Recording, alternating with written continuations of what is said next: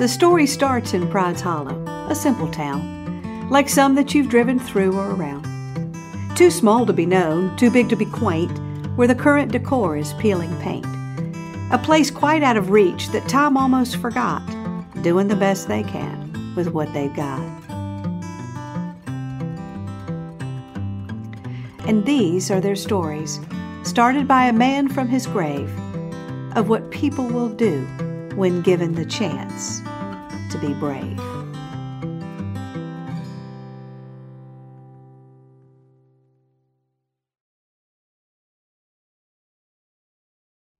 I think this story will mean a little something to everyone who hears it, but it will mean even more to that group of people who fall under the label of believers. As believers, there is much mystery to the truth we follow, most of which will not be revealed until we take our place in the stars. But not one of us can deny that our Creator holds three words in highest regard: love, grace, and forgiveness. This story is about all three.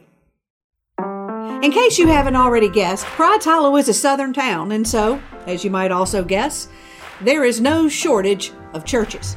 Most of them called First something: First Baptist, First Methodist, First Presbyterian.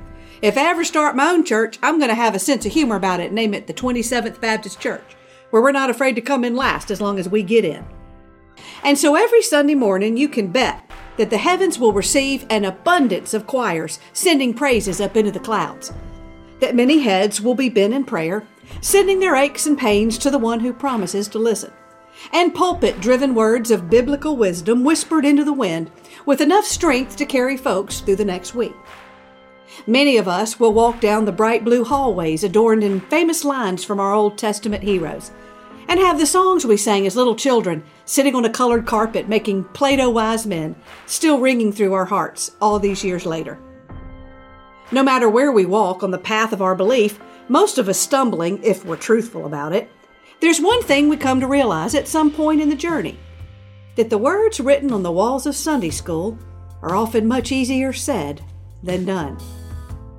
And that no matter how much we hear about love and grace and forgiveness, some of us still feel like we don't deserve it, that we're not good enough, even for the one who made us.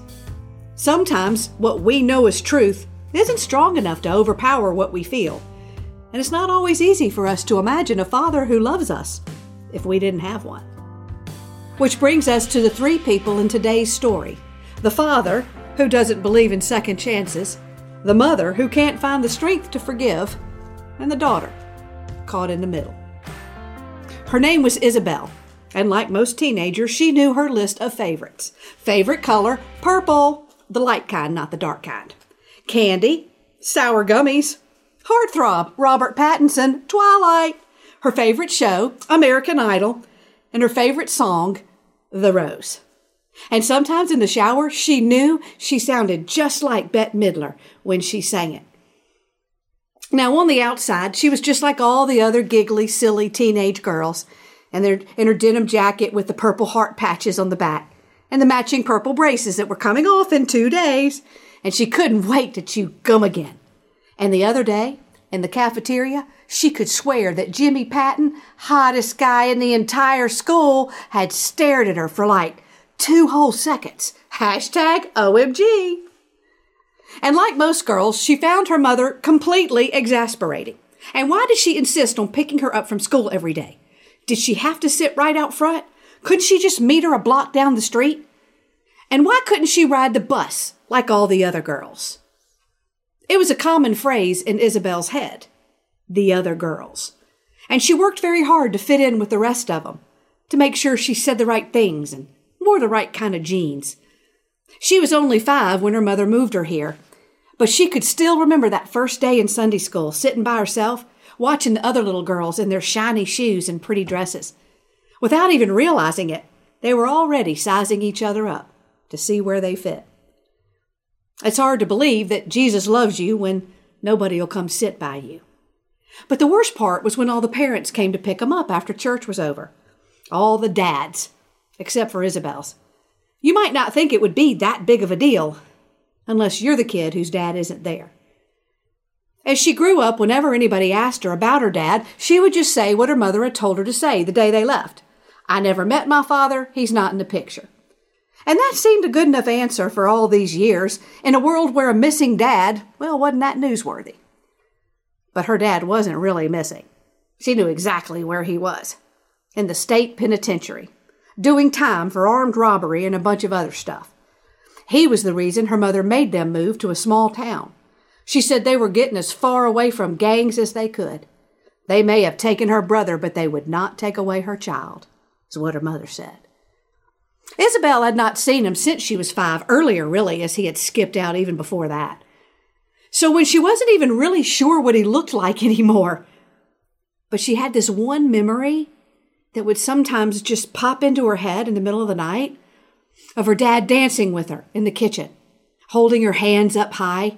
She was in a fluffy pink skirt and bare feet, standing on his feet while he twirled her across the cheap rust-colored linoleum, their ballroom. And she knew she was supposed to hate him like her mother said, but in this moment, she didn't. When Old Man Withers put out his challenge for people to be brave, it was the last thing on Isabel or her mother's mind. All they could think about and talk about was her quinceañera. The very best part of her culture. For a 15-year-old girl, it was a big deal. Like wedding big deal, she explained to her friends who didn't know what it was. And she was right. It was one of the greatest moments in a girl's life, the moment she would officially cross over from being a teenager to being a young woman. But even more important, the party. Her own party. She had never had her own party, ever. And you'll never guess where they were having it. The country club, which was like super cool because they weren't even members. But her best friend's dad made it all happen because he's a member and everybody knows he's had a crush on Isabel's mom since like forever. Duh. And her best friend said it would be totally cool if her dad dated Isabel's mom because her parents had been divorced like a long time and it wasn't a big deal at all. And OMG, we'll be sisters. And Isabel pulled her dress out every day from the plastic covering in her closet just to look at it. And every time she would close her eyes and pretend like she was seeing it for the first time. And every time it was even better than she had remembered. It was fluffy and pink and had all these tiny white roses sewed into the skirt. And everybody was coming, even Jimmy Patton, who said to savor the first dance. And she knew it would be the prettiest dress anybody had ever seen. And she had a flashback of Sunday school while she hummed Jesus Loves Me, This I Know. And as she lay in bed smiling and imagining how every moment of that night would be, her heart would always ping in this one moment that was a tradition in every girl's quinceañera, the father-daughter dance. Her cousin said he would do it, but that wasn't the same. She knew nobody would notice that they skipped that part, but still, it was just another moment her father would miss, like he'd been missing her whole life. I mean, didn't he even care? She was supposed to hate him, a man she didn't know, that she might have loved when she was like 2. But that's the thing. It doesn't take much to bury deep enough for you to miss something you don't really remember. Meanwhile, a couple of 100 miles away, in a concrete block neighborhood surrounded by high towers and chained fences, where you never heard the usual neighborhood sounds of lawnmowers and children playing, in the last cell on C Block, number 23, sat Isabel's father, hunched over, his shoulders not as thick as they used to be, his tattoos not nearly as menacing. He was more tired than anything, staring at an old photograph from when she was 2, dancing on his feet. He thinks it was the last time he saw her, and yet he had thought of her every single day since. He knew her quinceañera would be coming up soon. He wondered if she would get the letter in time. It was a long shot. And Lord knows he didn't deserve a second chance. The old man with the broom nodded as he passed his cell, just like he always did. "Night, Perdonato," he said. Donato shook his head like he always did. "It's Donato, you old fool. My name's Donato." She didn't know if she should show her mother the letter she had tucked under her pillow. It would just make her mad. Isabel hadn't even opened it at first. She had found it in the mail, saw it before her mother did, which was good. Her mother would have probably thrown it away as soon as she saw the words, State Penitentiary. So she had quickly tucked it under her pillow, waiting for the courage to open it. Why was she scared to read it? Maybe she worried that the father she didn't know might still be better than the one she did. Finally, one night, she couldn't stand it, and with shaking fingers, she opened it up. It was just a simple piece of notebook paper. His handwriting was kind of messy, but she could still read it. He said he didn't quite know what to say, just that he missed her, and that he thought about her every day. He knew he'd messed up really big, but wondered if maybe she would give him a second chance. If maybe she would come to visit him sometime. Maybe take a picture in her quinceañera dress so he could show all his friends, well, what few he had in here. And if she didn't want to, he'd understand. Wouldn't really blame her even. He just wanted her to know that he wasn't the same man he used to be. That she was the only good thing he'd ever done in his life. And he couldn't take any of the credit for that, that's for sure. And if all she wanted to do was maybe write him back one day, why, he'd sure be grateful. Isabella didn't know how she thought about that. So she didn't. She ignored the letter. She didn't think about him at all. Just like he didn't think about her all those years. It was a little late to be asking for a second chance. Which is exactly what her mother said when she found the letter when she was making up Isabel's bed. She said a whole lot of other words, too, which we can't repeat, but added $5 to the swear jar. He doesn't deserve to know you, she said, and then slammed the door and stayed in her room for the rest of the night. And then, sitting there on Sunday morning, the pastor happened to be talking on the subject of, you guessed it, forgiveness. Which isn't that unusual. I mean, it's a popular Sunday morning topic. But still, this time, they heard it different. The pastor said something both of them tried not to hear. He said that forgiveness isn't something we do for the person that needed forgiving. And it's not just something we do for ourselves. That it's something we also do for God. Because He did it for us. Plain and simple. And there you go. One of those writings on the wall. It's a whole lot easier to say than do. In the car on the way home, Isabel's mama didn't say much. Finally, she looked at Isabel and in a quiet voice said, "Do you want to see him?" And while Isabel, up until that very moment, wouldn't have been able to answer that question, in this moment she could. "Yes, Mama," she said. "I do." Her mama didn't say anything for a while, and then she got that firm look, like she always got when she made up her mind to do something she didn't really want to do.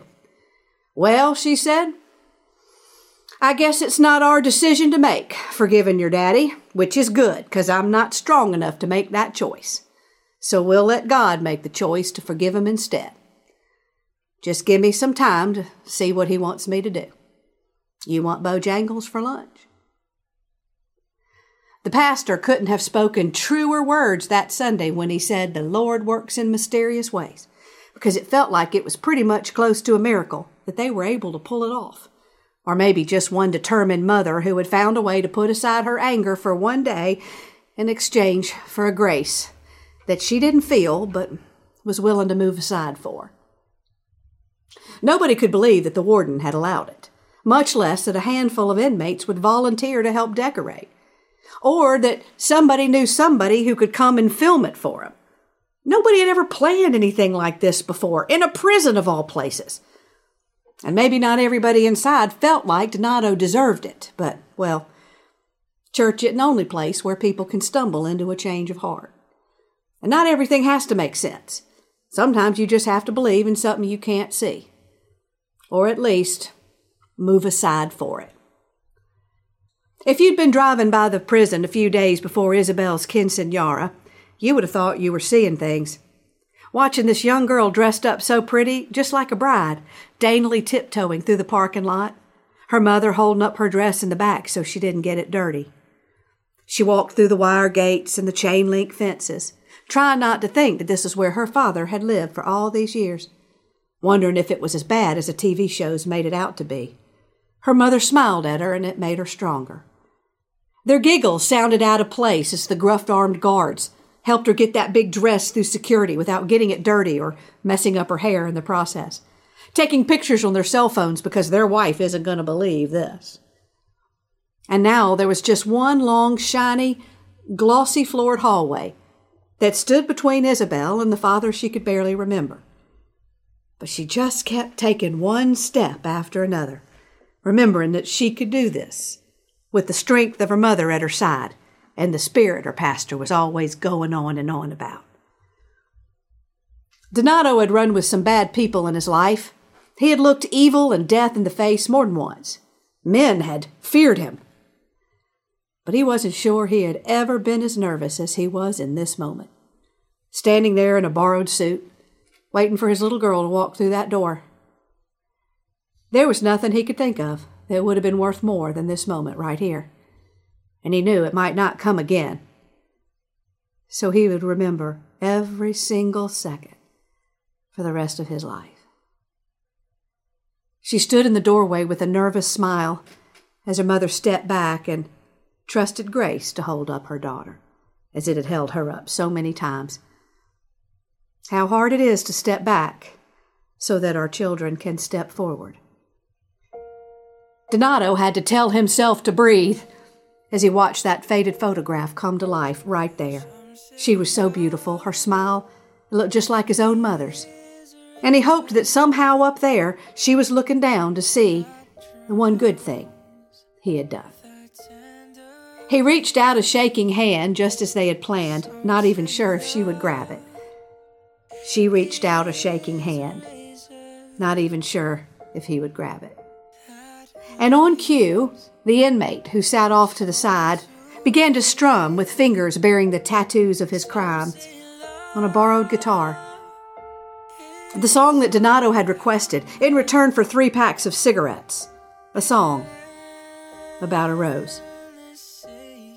And time was suspended as their fingers touched, and the little girl in bare feet and a pink tutu grabbed hold of her father's hands, stepped up on his toes, while he twirled her around the cheap linoleum kitchen.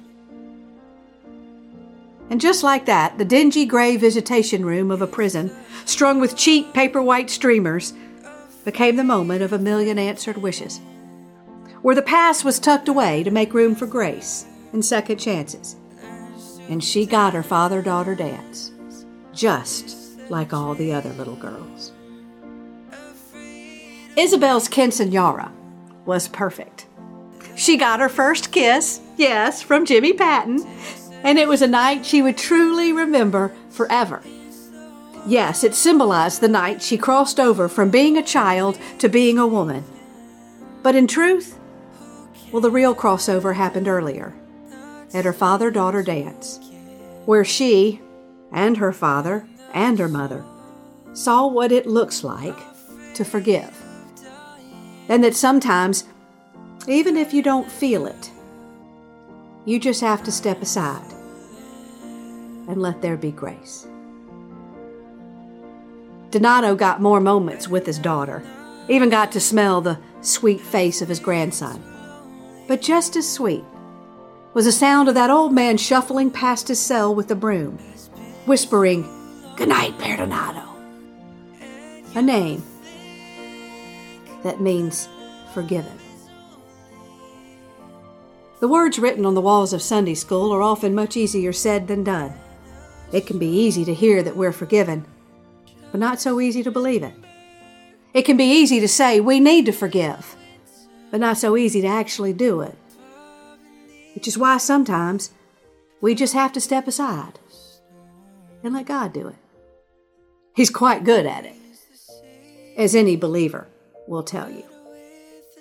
That day, all 3 of them did something very brave. Old Man Withers would be proud. Today's episode is based on a true story. It is dedicated to Scotty Barnes, founder of Forgiven Ministry, and the one who shared this story with me. Jeremiah 29:11 says, "For I know the plans I have for you, declares the Lord. Plans to prosper you and not to harm you. Plans to give you hope and a future." Wash me in the water, cleanse me in the mercy of your love. I need a heavenly touch, 'cause I'll be backsliding. I need a little guiding for my soul. Only heaven knows, 'cause I just need a helping hand. It's gonna help me stand. It's gonna help me stand. 'Cause I just need a helping hand. It's gonna help me stand. It's gonna help me stand. But every now and then I get a feeling in my bones that I'm just wandering on my own. So I hit my knees and I'm crying out, please, oh Lord, won't you bring me back home? Yeah, wash me in the water, cleanse me in the mercy of your love. I need a heavenly touch, 'cause I'll be backsliding. I need a little guiding for my soul. Only heaven knows, 'cause I just need a helping hand. It's gonna help me stand. It's gonna help me stand. 'Cause I just need a helping hand. It's gonna help me stand. It's gonna help me stand. 'Cause I just need a helping hand. It's gonna help me stand. It's gonna help me stand. 'Cause I just need a helping hand. It's gonna help me stand. It's gonna help me stand.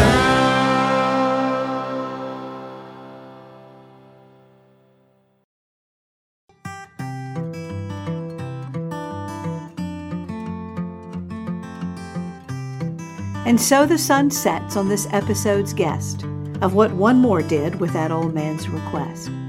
But soon I'll be back with a new tale to unfold, for there are many more stories still left to be told.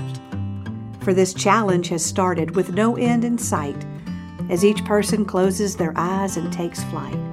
But until next time, maybe you'll find the chance to close your eyes and join in the dance. Maybe this story whispered from that old man's grave will push you to find out what happens when you choose to be brave.